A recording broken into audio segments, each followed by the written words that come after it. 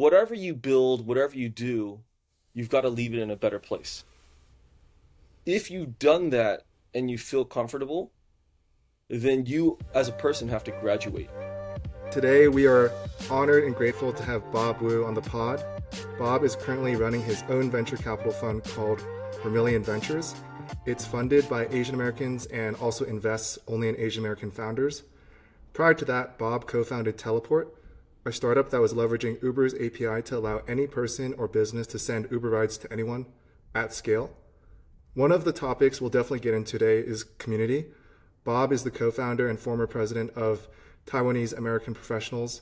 He's also the former president of Taiwanese American Citizens League, and he's also held nonprofit board positions with Amigos de las Americas and the Council of Urban Professionals. So Bob, when we first met in Honolulu, when I was hosting a Mexican Asian fusion dinner, and then talking to you over breakfast last week on Kauai, it's clear to me that you've got this fiery passion in you. There's this phrase, I couldn't find who first said it, but it's strong opinions weakly held. And although we don't agree on everything, you're definitely someone with strong opinions strongly held, which I think is a good thing. In today's society, it feels like it's really easy to not care or just be like a keyboard warrior typing clickbait behind a screen. And you're someone that says a lot of things, and you also have a track record of following through. So to start off, I'd love to hear about your childhood growing up in Houston and also how you developed this fiery sense of passion. Wow, that's a lot of. Well, first, thank you, Abe. Thank you, Matt, for having me on this podcast. I'm super excited to be Pleasure. here. Obviously, it's fun to have breakfast in Kauai. So definitely come back. Anyone that's watching and listening, would love to host you in Kauai. But there's really two questions. One is the childhood part growing up, and then the second is how do I come up with the sort of the passion part. And I'm not sure they're connected in a lot of ways because, well, let me go through my childhood and then we'll take a sort of meandering path to talk about how I developed my passion for the community and sort of being outspoken. I grew up in Houston, Texas, born and raised. Went to school there, loved it. My parents are still there. People always ask, like, are you from Houston? Houston. I'm inside the sort of the Beltway 8, and I'm a big fan of the Houston Rockets, Houston Texans, Houston Astros, all the Houston teams. If you don't support your own teams, who will? But yeah, my dad immigrated to the United States in order to go to school at a place called Texas A&I, which became Texas A&M. And he actually was doing his master's, or he finished his master's in kinesiology, sports science. And then from there, he was doing his PhD when he actually had my sister, and he basically had to make money. So he had his parents send him like kung fu uniforms because Bruce Lee was cool in the 80s. And he sold them at a flea market. And basically, he just made money that way. Because when you're a sports science major, there's not a lot of positions for Asian Americans in the 80s. Now, if you're in computer science, that probably would have been a different story. If you're an engineer, different story, but he was in sports science. So not exactly a sort of traditional pathway. And I'll tell you a funny story. My name is actually Bob, and a lot of people ask me like, "Why is it Bob? How did you get that name?" And my dad, he didn't have a lot of money coming to the United States. He stayed with a really nice family in a town called Galveston, which is a small island town community in Texas. They're white, and they didn't have any children, and their names were Bob and Mary. And so they asked my parents. They said, "Hey, if you ever have children, can you name it after us?" And that's kind of strange if I say, "Hey, Abe, you barely know me, but when you have children, name them after me." And you'd be like, "What? WTF?" But my parents, they didn't speak English that well. They didn't know what the right names were. So they said, "Sure, we'll name them our children after you." So my sister's name is actually Mary Teresa Wu, and my name is Bob Wu. And I'm sure what happened was I was born, and the nurse probably said, "What would you like to name your son?" And my mom probably said, "Bob." And the nurse probably said, "Are you sure it's not Robert?" And she probably said, "No, it's Bob." And so it's actually a real story where my name is actually Bob on my birth certificate. But yeah, so he started doing sort of flea market, and eventually he started doing pins. So this is the things that you see on the president, the flags on hats, This is what Stanley asked me to help him find when he goes to a different country, the US flag in Japan or US flag in Australia, things like that. So my dad became the largest wholesaler in the South for pins and hat tacks and flags, which is really interesting because I used to work in the sort of factory in the warehouse, and he would actually have Confederate flags that he would be selling. Wow. So what was hilarious was these places that wanted Confederate flags didn't know they were buying from an Asian American. But and they were supplied obviously from Taiwan and China, so even better. So, anyways, I grew up there, went to school, and this is important because I guess my dad was that origin story. I think is very important to figure out. And whenever I do interviews with other people, it's so important to hear those stories of the immigration story because it's fundamentally is the background for our childhood.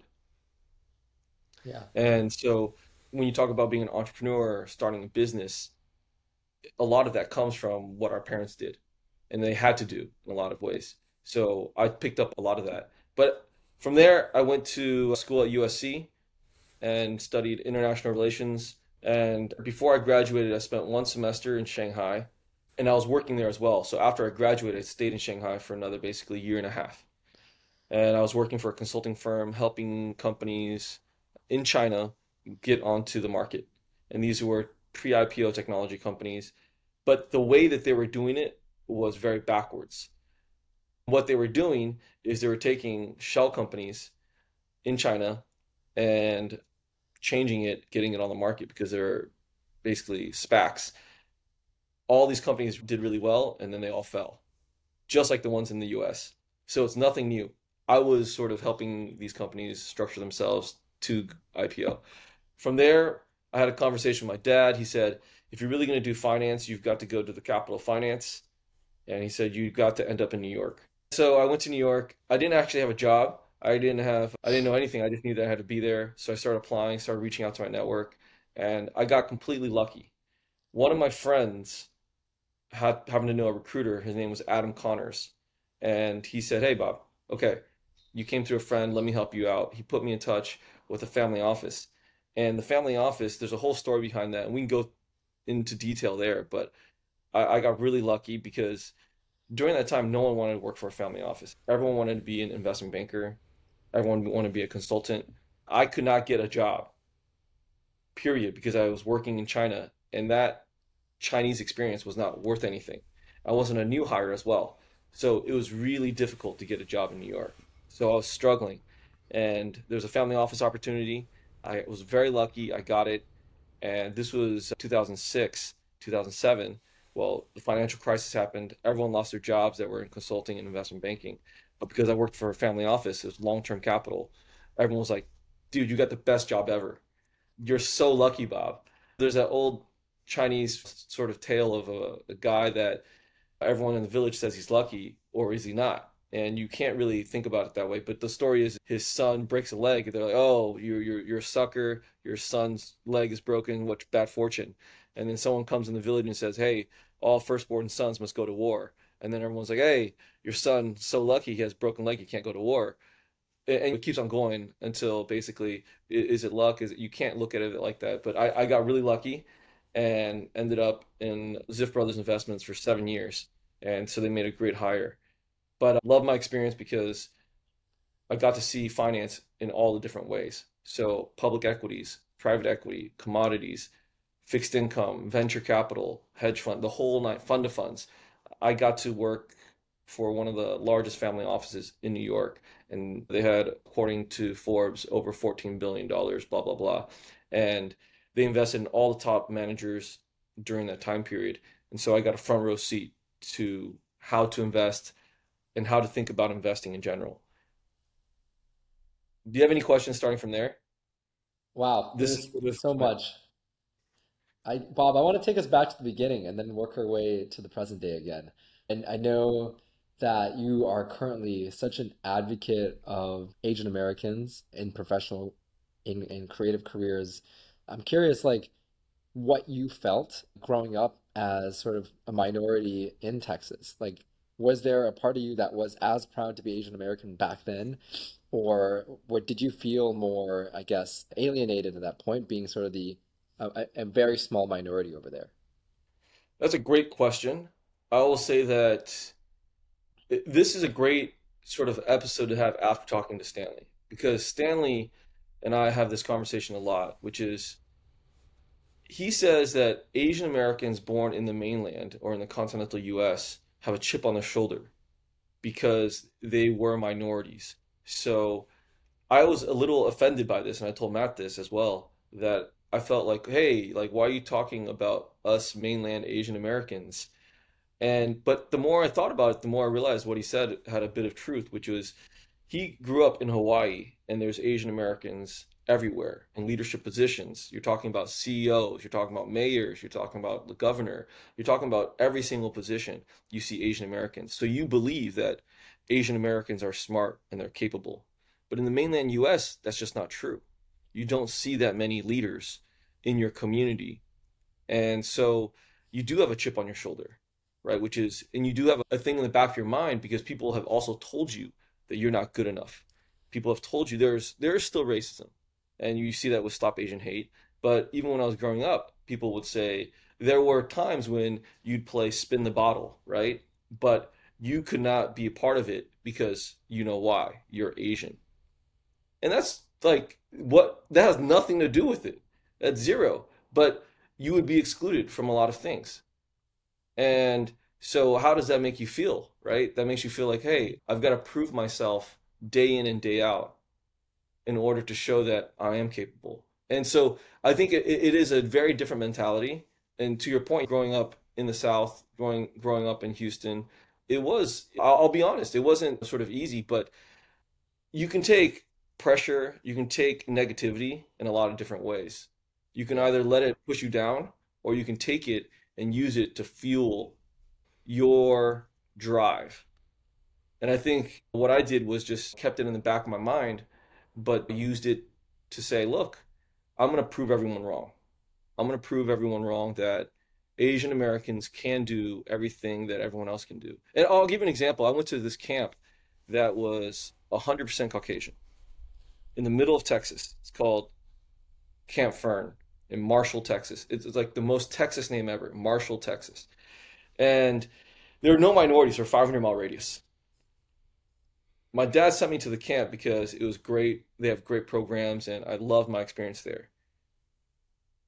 But their expectations for an Asian American were to be the geek, to be weak, to not be able to stand up for themselves, right?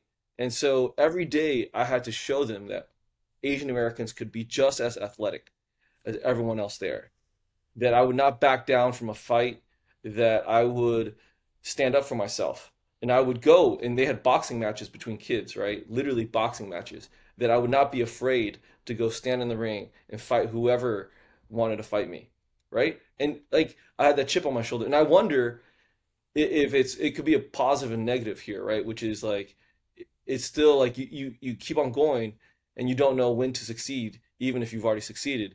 So like it can be a negative mental health issue because you're Yeah. scared that you've never achieved success. At the same time, you're never sort of slowing down. So I don't know if that answers your question about growing up, but that was in the back of my mind. But when I got to college, actually, I went to LA, USC in LA, and there's a lot of Asians there. So it was very surprising, different experience. And I can tell you that if you grow up with a lot of Asians, you're actually probably less active in the Asian American community, which is counterintuitive. But let me explain it because you see Asians all the time. You don't feel the need to go out of your way to support Asians. You see Asians all the time that it doesn't become a priority because they don't need the support. Does that make sense? So That you're makes less sense. likely to be involved or to be actively involved because you already have Asian friends. Yeah, I felt that way, Bob. I actually grew up in Minnesota, so very similar to Texas. I was like the only Asian kid in my elementary school. And I remember like at some point it switched from being like ashamed of bringing like Chinese food for lunch and like wanting to prefer Lunchables and like a PB&J to suddenly like I hit high school and was like, why would I eat a PB&J when like this food is just so much better on the other side?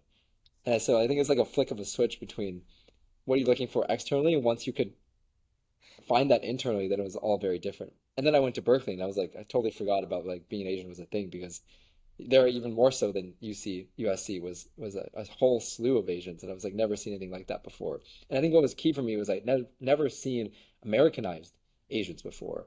And my family friends and my parents, they were all immigrants. And then I go to San Jose, and they're all like me but older, and that was an eye-opening experience. Yeah, I remember the first time I saw an older Asian person speak fluent English. I did a double take. I like some random stranger, maybe it was like public place, grocery store. I like trailed them a bit just to try and hear them talk a second time because I was like, whoa. I was used to only hearing accents growing up in Virginia. So there was a couple things that stood out to me on your change from Shanghai to New York, but found it very surprising that you one just like listen to your dad. He's like go to New York, and you're like okay, but then also the fact that you are down to just go there without a job lined up. Like I can understand a lot more now that I quit my job and I'm about to go live in New York in July and hopefully later in the year. But at the time, being that young, like what didn't that feel like a crazy decision to you, or did it feel like your destiny or like something that you just had to do? That's a great question. I have no sacred cows. There is nothing that I'm willing to blow shit up. And this is really important Okay. because I think that you always have to be willing to make big change. You have to be willing to think ambitiously. I told you this when I moved from New York to Kauai. Many of my friends said, like, what are you doing? Are you crazy? You're not only moving from, the East Coast, but you're not even moving to Honolulu. You're moving to like the most country out of all the islands. And people thought I was nuts. Like, I think most of my friends just couldn't do it, right? Because you get used to a certain type of lifestyle, and to move from the US to China to be working, and then from Shanghai moving to New York without a job, it's insane. I think I have a certain belief in my ability to figure things out. So I'm not really worried about failure. I will figure it out. No matter how bad it gets, I will figure it out. And even if I did all these job interviews, I didn't get them in New York, I will figure it out. And it actually took a while before I had to I actually had to so I did interviews in New York. I didn't no one hired me. So I had to move back to Houston for like a couple Hmm. months before I heard back that I got the job. Because it's a process. It's not like you go in for an interview, they hire you the next week. And so you have to just be willing. You have to have a. I think people ask me like, so what is your superpower? I think my superpower is really long-term patience. I have a well of patience. I will wait you out, and I'm willing to wait because I know that if you do the right thing, you put in the work. It's very hard to compete with if you have like all those three things, right? And so I just have maybe it's what Steve Jobs the sort of what does he call it? Basically, you're just in your own head and you just make up stuff. Maybe I just make up the fact that I'll be fine. But yeah, I moved there, didn't have a job, didn't know if I would have a job, but I listened to my dad primarily because he was right. If I wanted to do finance, and finance was really hot back in the day, everything we do is really fashionable. So if you had asked me in 2020 when I was just coming out of college or I was ready for my next jump, what would be the hottest thing? No one would say finance. No one. It would be maybe big tech, maybe join a startup, maybe be a PM. That would be the hotness. But none of your friends, none of your parents would go into finance. But in 2005, 2006, that was the hotness. It was like you've got to do finance. And I'm not going to pretend to say like I was like Stanley. I knew exactly what I wanted to do when I was younger. I'm not that person. I didn't know what I wanted. I was still trying to figure it out, but I was like, hey, if the smartest people are trying to go into finance and finance is where it's at, let's go do that. Let's go jump in the fray. And so that's sort of how I made the decision. I mean, when you're younger, you really shouldn't be held back by anything. You have nothing. You've accomplished zero. So you should be willing to sacrifice whatever you have for a better opportunity Yeah, I when think you're younger. it's clear to me, Bob, that you have this like can-do attitude. We've seen this in some of our guests as well. And I think it pairs naturally with its ability to like walk the fine line between failure and success.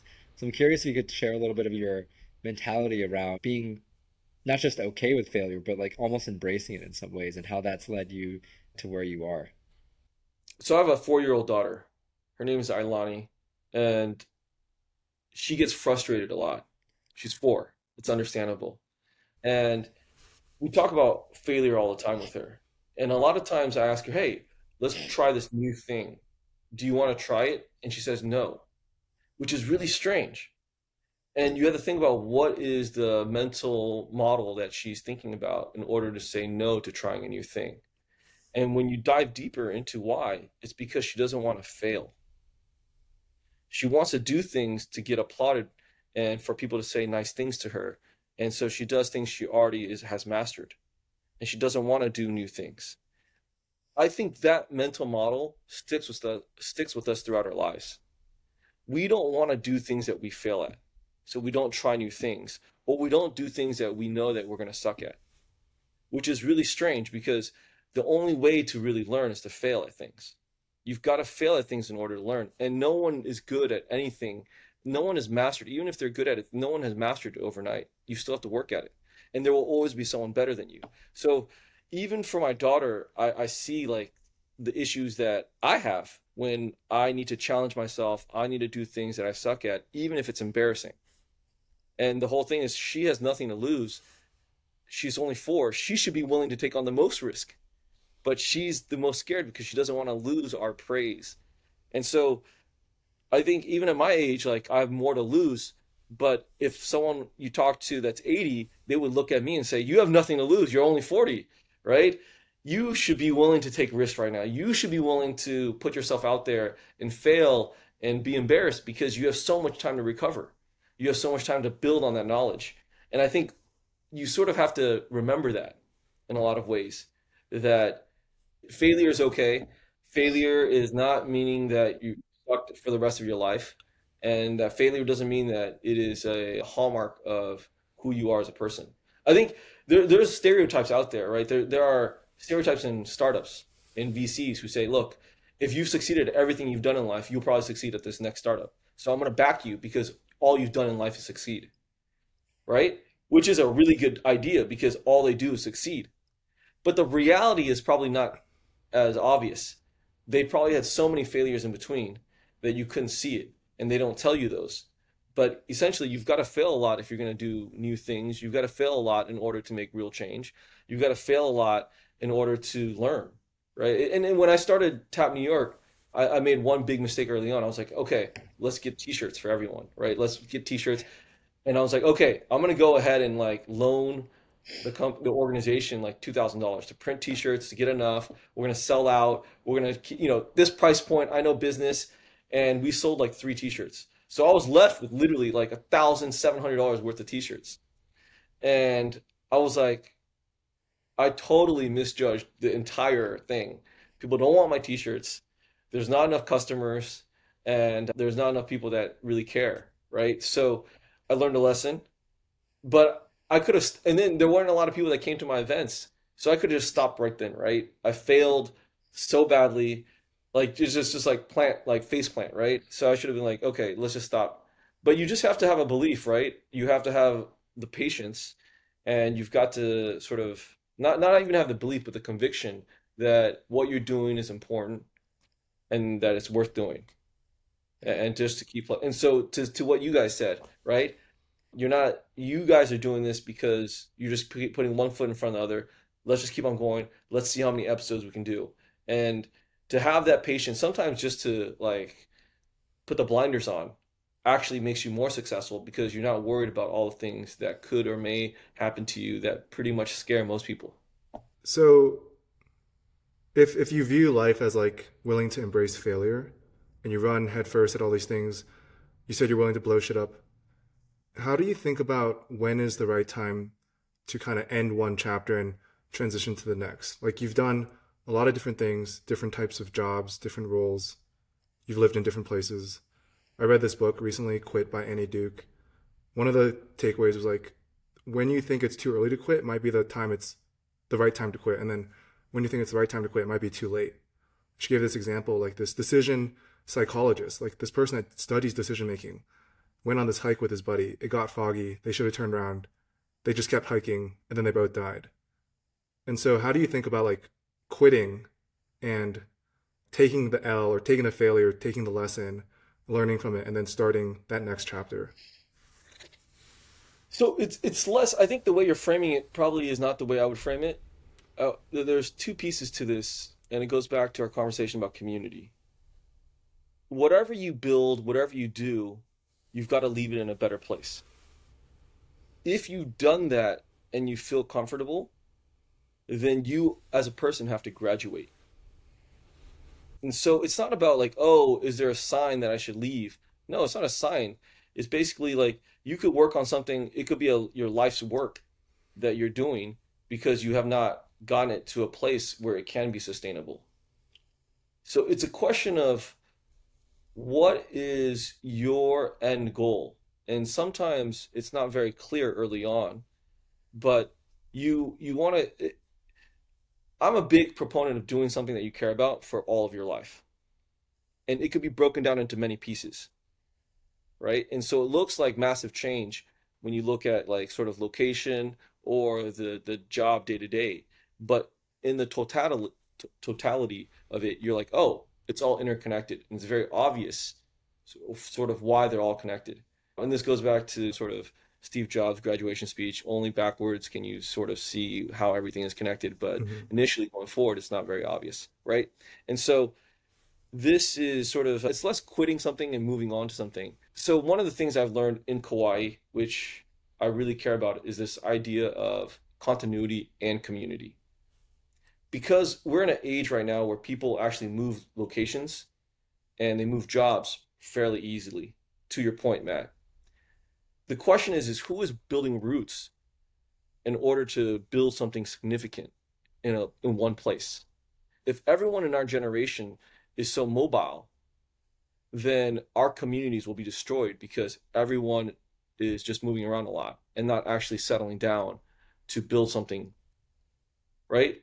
And I don't think people realize that is the sacrifice and the negative part of being mobile, right? Having the ability to communicate with people from far distances is great, but what happens? You forget about the people close to you.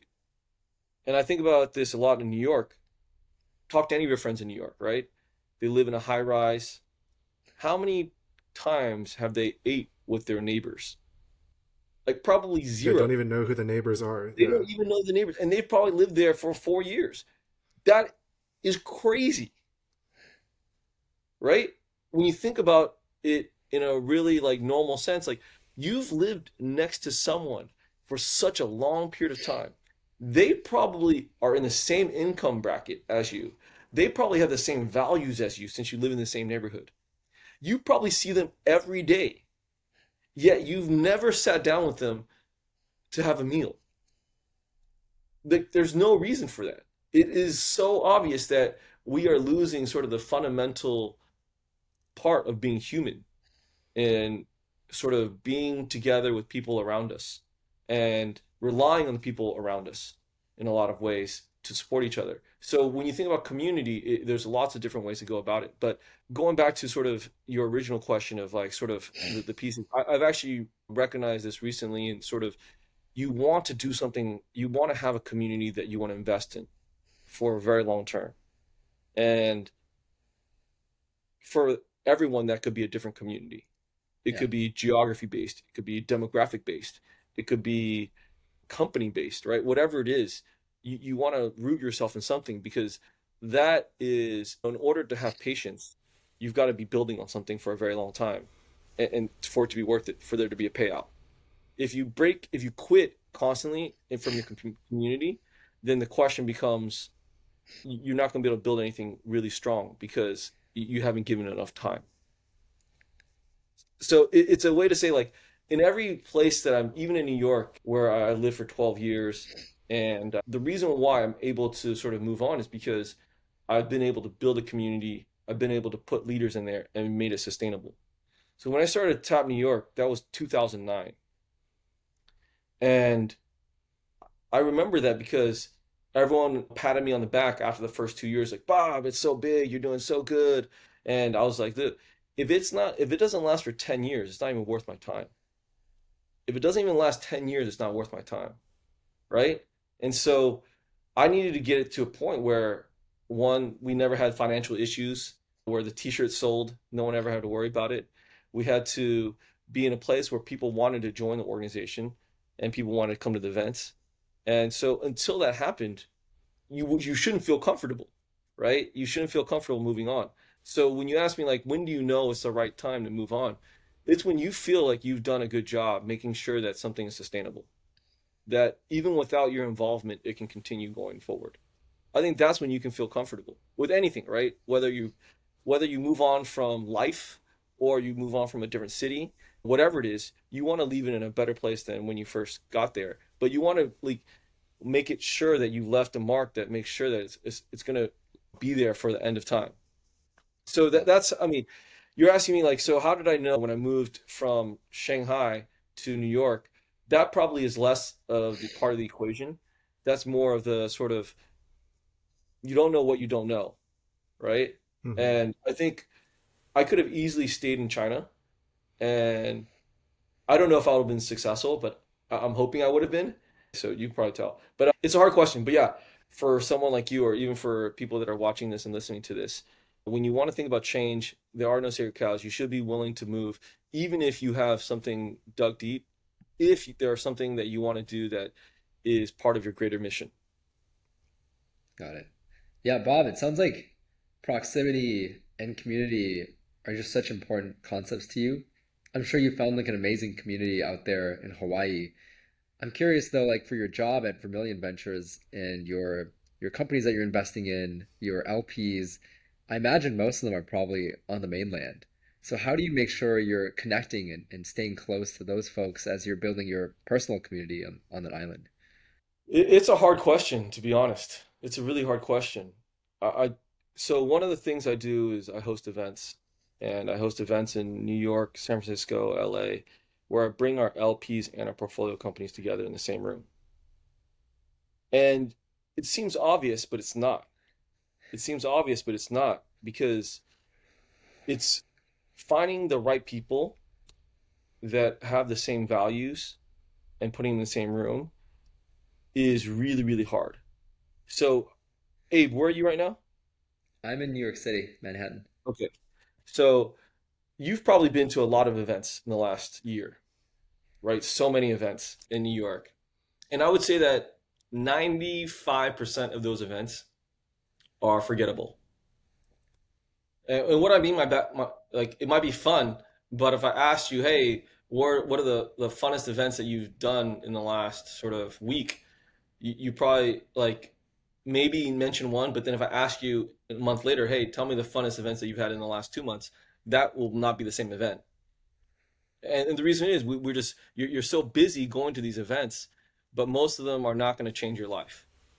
Yeah. So when I host events, I always tell people, all I want you to do today is out of this small group of people, if you can meet one new best friend, it will have been worth it. Right? How hard is it to meet one new best friend? It is so hard. That's actually what I've been trying to do, Bob. There's been so many instances where you meet so many people, especially in a place like New York City. I changed my mindset literally the last time I went to an event like this. I told Matt it was actually because I'm invested in a VC fund and they put together LPs and they put Which one? together Which one? portfolio companies. Wait, AVCF. okay. Yeah, Alan Rutledge. He's a one man fund. But I went into this one thinking I will schedule one coffee chat with one person that I actually want to get to know. Versus in the past, it's always been like, how do I meet as many people as I can? And like the value of that is like minimal, but the value of one more coffee chat and go deeper and get to understand somebody in a conversation much like this one is going to be much better. So I'm actually going to go walk around Central Park with somebody this Sunday. So I've really just actually you've just touched upon like a new realization that I'm trying to test out in the city, which is how do I speak to one person, maybe two, out of an event of 30? It's exactly it. And so part of the host's job is to actually do that. How do I create those experiences within a small group, right? But the other thing is you don't want to just go to an event and have that mental mindset, which is okay, I'm gonna like just one person. Like if they're not a good fit for you, it doesn't really matter. If it's just like, look, Abe, I know you're interested in me, but I don't swing that way. There's nothing you can do, right? So if you go to an event and you're like, hey, Bob, I want to see you, and I'm like, well, I'm not that interested. There's nothing you can do, right? It's just not a good vibe. So you've got to find people that are all doing the same things and rowing the boat in the same direction that just haven't been able to meet. Right? This is key. It's obvious connections that should have been made. And when it's obvious, Abe, you're just like, Bob, let's go get drinks after this event because we need to continue talking. Right? So it's less formal and it's more natural. And so that's sort of what I try to do, which is I try to put events where when people come, I was like, look, you just need to find one person that you're going to be best friends with. And if that happens, like I'm going to be so excited and ecstatic. But you're going to find more value in coming to all my other events because the next event you come to, you'll know that you'll find someone else that you're going to really fall in love with in a way, and you're going to be new best friends. Or you're going to do a deal together, or you're going to like start a company together. Whatever the reasons are, I want every event that you go to of mine to feel like super curated, super high value, and that you will. I think as you get older in life, you'll realize it's really hard to make new friends. You have family, you have your existing friends, and you have other obligations. So you actually don't have time and space and an open heart for new people. And so the bar is so high for someone to come into your life and say, hey, I can make your life better, or we can actually 10x each other's lives. The bar is actually really high.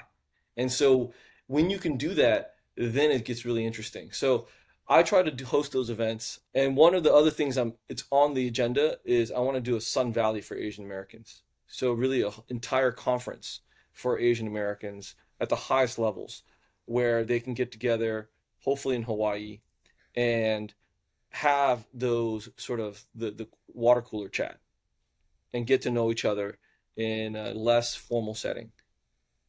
How do you bring that about? I think it's a lot of the responsibility of the host to curate the right group, but then it's sort of also on you to make sure that the conversation, the atmosphere, even the activities lend itself to meeting someone on a deeper level. So yeah, how have you found success in that?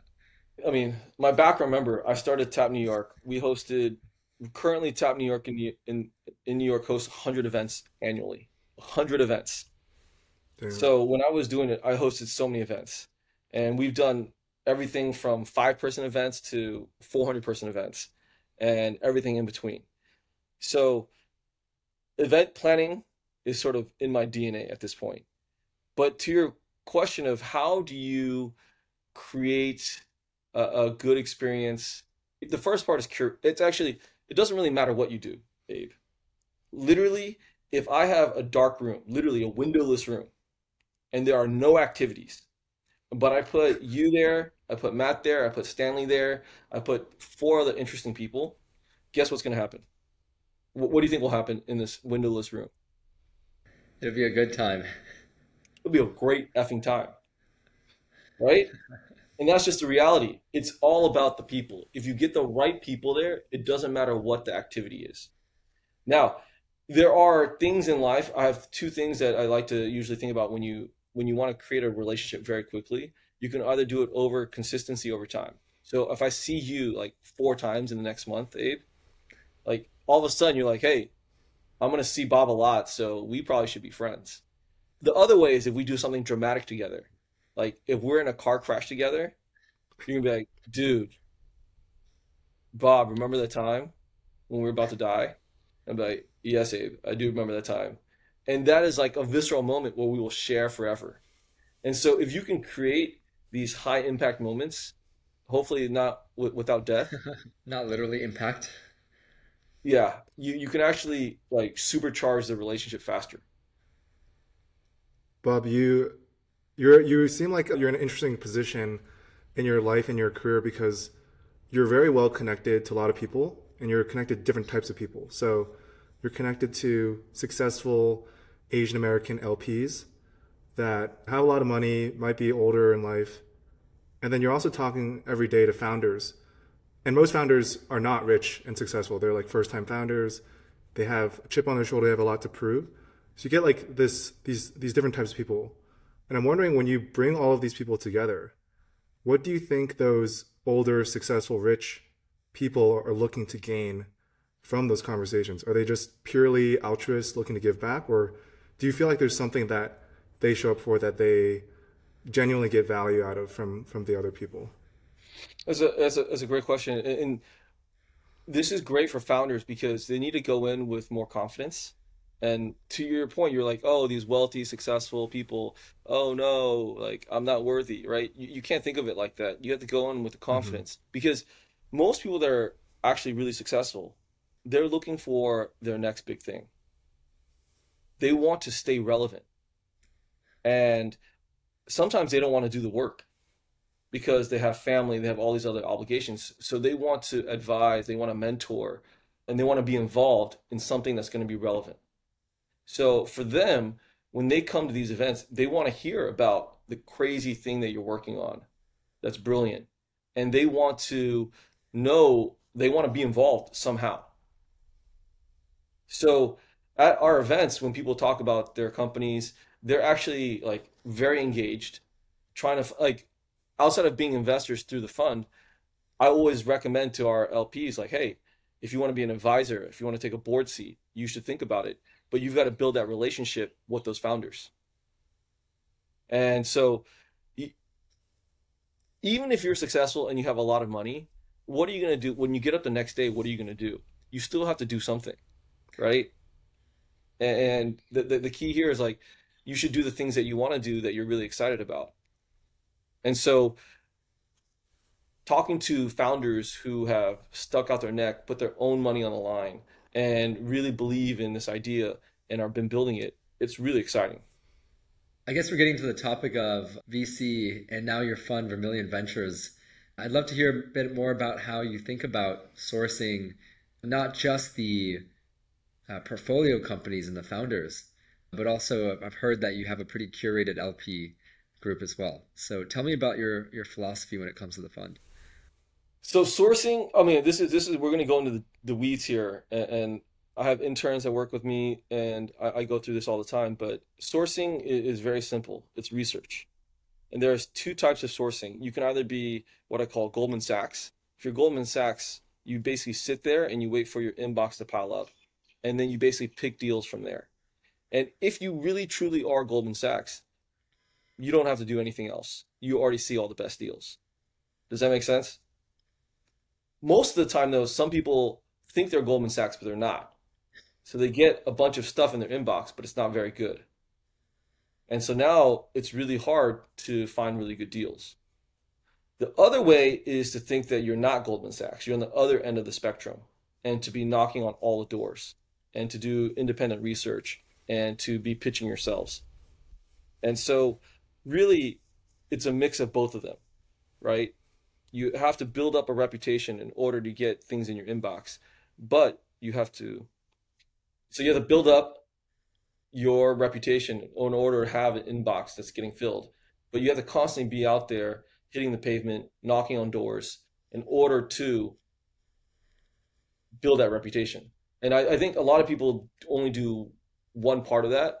I'm a very big proponent of just being scrappy, talking to every founder that you can talk to, doing research in areas that you think are interesting, and literally doing the hard work it takes to figure out who the founders of those companies are and reaching out to them cold, right? So I do this very frequently, which is I find founders that I don't know and I either LinkedIn message them, I find a warm intro, but essentially I have no idea who they are. And I just know that they're working in something that is interesting, they're Asian American, and so I just reach out. And I think a lot of my friends are annoyed at me because I've always asked for intros, but they get paid in other ways through my connections. So it usually evens itself out. But yeah, so when you ask me like how do I source, it's the same thing with LPs, right? There are a lot of Asian Americans that have been very successful. You've got to do the hard work in order to figure out who they are. and then you've got to go reach out to them. I don't think there's any difference in looking for LPs and looking for founders. I think it's very similar. It just depends on how much time you have and what your bar is, right? So if your bar is really high, then you've got to deep dive, you got to spend more time in doing the research. But it's pretty straightforward to me. The hardest part of Asian Americans sort of winning deals is finding them fast enough. That's really the Hmm. hardest part of the process. But doing the research, the other part, okay, so the other part, this is also like dating in a lot of ways. There are two ways in which you can date. One is, and this is like finding a job as well, but there are two ways that you can sort of find a job. You can either think about the companies that you really want to work for, think about the companies that you get most excited about, and then figure out a way to get a job from those companies. That seems obvious, right? But most people don't actually get jobs that way. Most people get jobs a different way, which is random chance. I ask Abe, hey, I just left Vermilion Ventures. I'm starting to think of something new. You say, hey, my buddy is looking to hire. Or Matt says, hey, I just saw this opportunity while I was walking along the street and they're looking for someone with your skill set. You should Hmm. apply. I don't know any of these companies that you guys looked at. They were not on my top 10 list. But I take these introductions because you guys recommended it, and it's really entirely by chance. And when you think about it, even when you go to school and you sort of go to the employment fair, it's like entirely by chance that they are set up there. And so you go talk to the recruiter there. You did not go and do this intensive analysis of all the companies in the space that you're going to join, and then think about who the best partners were at those firms, and then go and talk to those partners to get a job. Most people don't do that. We Hmm. are really just, it's like 100% by chance that we meet someone, by just telling people that we're looking for a job or that I'm single, can you introduce me to someone? And then your network goes and sort of does that work for you, and it's entirely by chance when you think about it. So it's when you think about research, it's like being willing to do the hard work, thinking about it analytically, and then sort of executing. I think most people rely on just chance and luck, that they just someone happens to see someone and then I think it's really hard because it's not replicable, right? If you get lucky with a really good deal, how do you get that good deal again? It's entirely by luck. So your fund, Vermilion Ventures, invests only in Asian American founders. And correct me if I'm wrong on any of this. So I also read that you guys take an index approach where you invest in just many, many companies. There's this condition that you look for a lead investor with like a good name, but there's a lot of really reputable firms out there. And you're also a generalist fund, so you don't exclude any industries, and obviously you do your research. So I guess the first part is, and obviously like you're only doing this strategy because you think it works and it can generate good returns. So you believe in this strategy. So first question is, why do you think this index approach is superior than betting big on like a few winners? And then the second question is, even though you say you're a generalist fund, how do you think about different industries? Because if you invest like $1 million dollars in a Web3 company, sure, that's fine, but then you have 1 million less in the bank to invest in all the other industries. So how do you think about portfolio construction?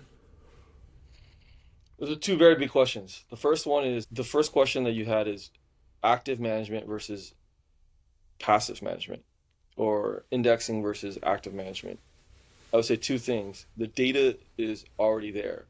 We say we're data driven in terms of a lot of people make data driven decisions, but they're not. And so for VC, you're seeing that Sequoia's returns have not actually been that great, contrary to popular belief. But you're also seeing that those that have there's all this data out there that's very succinctly shows index approach is way better than a concentrated portfolio. But I would ask you the same thing.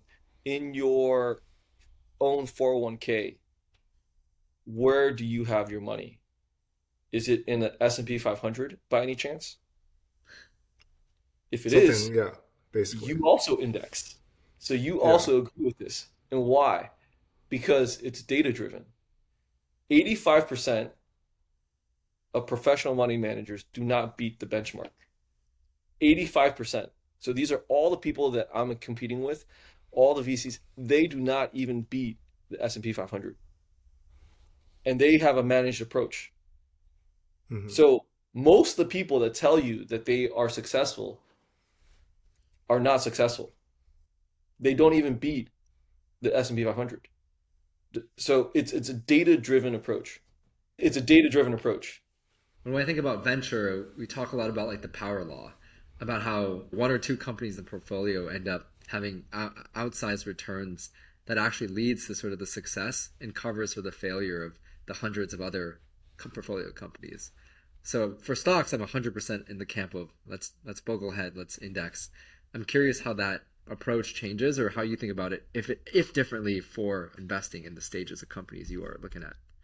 Yeah, so the data shows that, look, you have, let's just give an example. You have $1 million, right? You can invest in 10 companies for 100,000 each, or you can invest in 20 companies for $50,000 each. Which one is a better investment strategy? Data shows it's actually the latter, primarily because you have more shots on goal, because you don't know Hmm. whether or not any of those are going to be billion-dollar outcomes. But you need to have a billion-dollar outcome in your portfolio for you to make money. Does that make sense? So at some point in time, yes, like putting in 25K may not help because your returns are not high enough, right? Like even if you 10x, it's not going to help you make. So there is sort of a fine line there, but having more is actually better than concentration because you cannot miss on the billion-dollar outcome. So I give Hmm. another example in 500 startups, literally in the name, it's 500 startups. That's what they're trying to do. Invest, spray and pray, index. But you really truly have to index. So it's really well known that tons of VCs pass on Uber. 500 startups, which is an index, cannot pass on Uber. They're an index, but they passed on Uber. So Hmm. they essentially became an active management company without knowing it. You have to index. And if you did, you would have done really well. It doesn't matter what else they invested in as long as they invested in Uber. Does that make sense?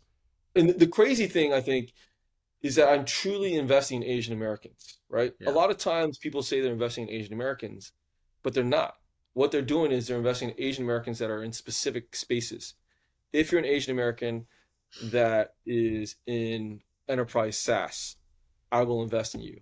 If you're not in that, I'm not going to invest in your company. I'm like, well, are you investing in Asian Americans or not? This is a high quality Asian American. They've got experience. It's in a hot space. Why won't you invest in them? Like that to me is really weird. Can you, just for the listeners, can you hit us with the quick facts on what you told me on Kauai, like the benchmarks, the data around investing in Asian American founders? Why invest in Asian Americans? So what I did Yeah. was I just looked at every single founder that had a unicorn exit or even a $500 million valuation.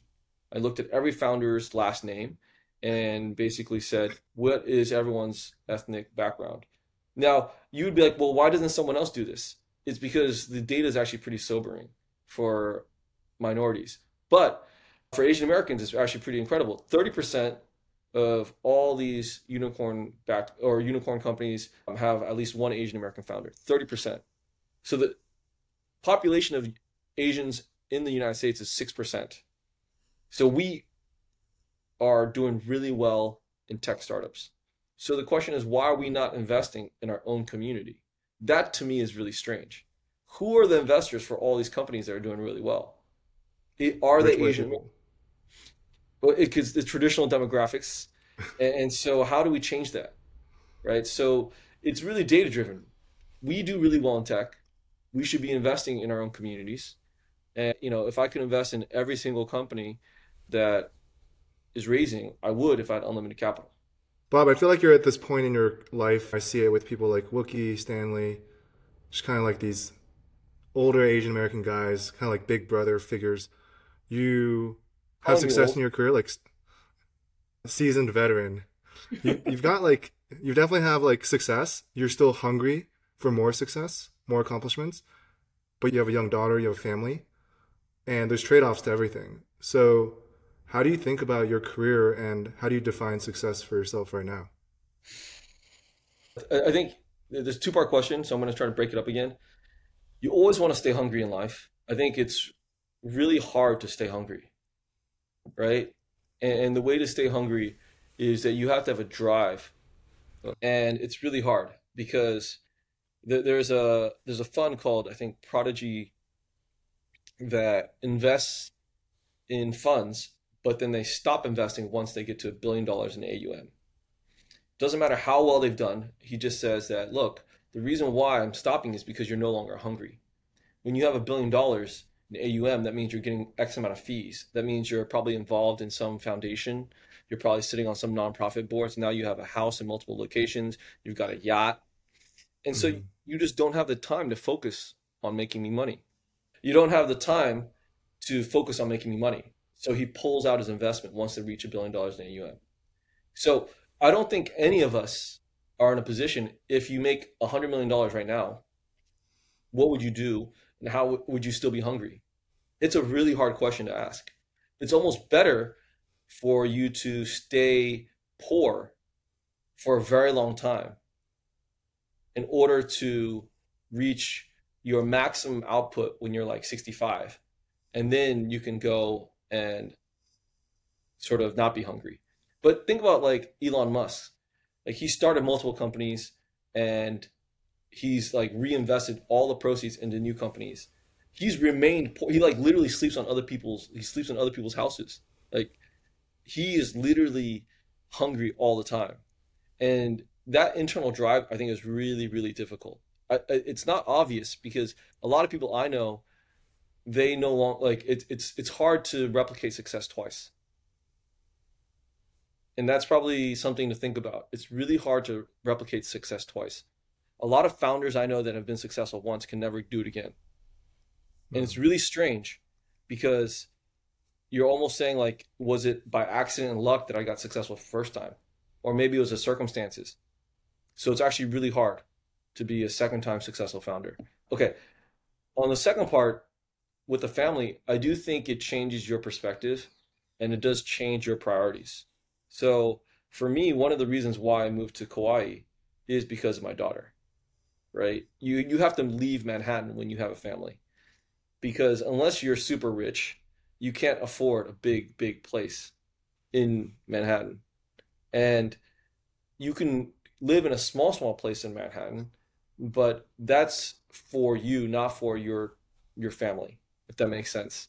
You are Hmm. making a decision for yourself at the negative outcome for your family. And unless you have a big place. And the reason for that is think about all the running around a kid does. Think about all the walking they do. If you live in Manhattan, you take them to Central Park once a day for an hour. That's like jail versus if you have a big place that you're able to run outside in and out and around, right? And so that's just obvious that unless you have the means, you're making a career decision when you say, I want to stay in Manhattan because it's closer to my job. That's just the reality. So for me, a lot of my decisions today are based on, is this going to be to the benefit of my daughter? Even if it's not positive for me, which is really hard a lot of times. But I think at some point in time, you have to switch your mindset. And I'm not sure I'm making the right decision. I don't know. That's just the way I think, which is I'm trying to focus on my daughter and her future. But when you think of other great leaders, Nelson Mandela, his children had a terrible experience with him as a father. And he was a great man, but he had a terrible relationship with his kids.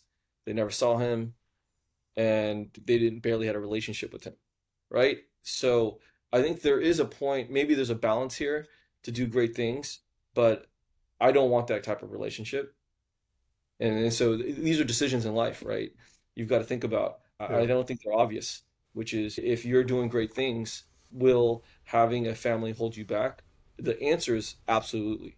There's actually data on this that when you get married, you're likely to have a kid. Your output is going to be significantly less. And it's Hmm. not mean to say, it's obvious, right? You can't go home and be a bachelor and code all night anymore. Why? because you have a crying baby. You have a significant other who wants to hang out. When you're a bachelor, guess what you can do? Code all night. It's right. I mean, this is just about Yeah. time spent. Now, will you make there's a difference between output and like better decisions. Now that you have a significant other, if you're an idiot, you might make better decisions in life. So there's positive outcomes here, right? But there is decrease in output. So you've said before that if you remained at your previous role when you were working at a family office, you had this really strong worry that one day a bus would run you over, and then your tombstone would say, Bob Wu helped really rich people get richer. Now you've got your own fund. You invest only in Asian Americans. You're trying to build the Asian American community. You also have committed to donate 50% of carry to Asian American nonprofits. I'm wondering, what would you like your tombstone to say? Well, it's so absolutely. I think everyone should go through that. Like write down what you want your tombstone to say, and then you can figure out whether or not your career trajectory and what you're working on day to day is moving in that direction. If it's not, then you probably should make some changes. And so for me, if I get run over by a bus today, I will feel much better that I am doing things to change our community for the better, right? And so I think on my tombstone, and this is now that I have a kid, you just want it to say, for me, it's really simple, right? You want to be a good father, you want to be a good husband, but you also want to have lived a life worth living.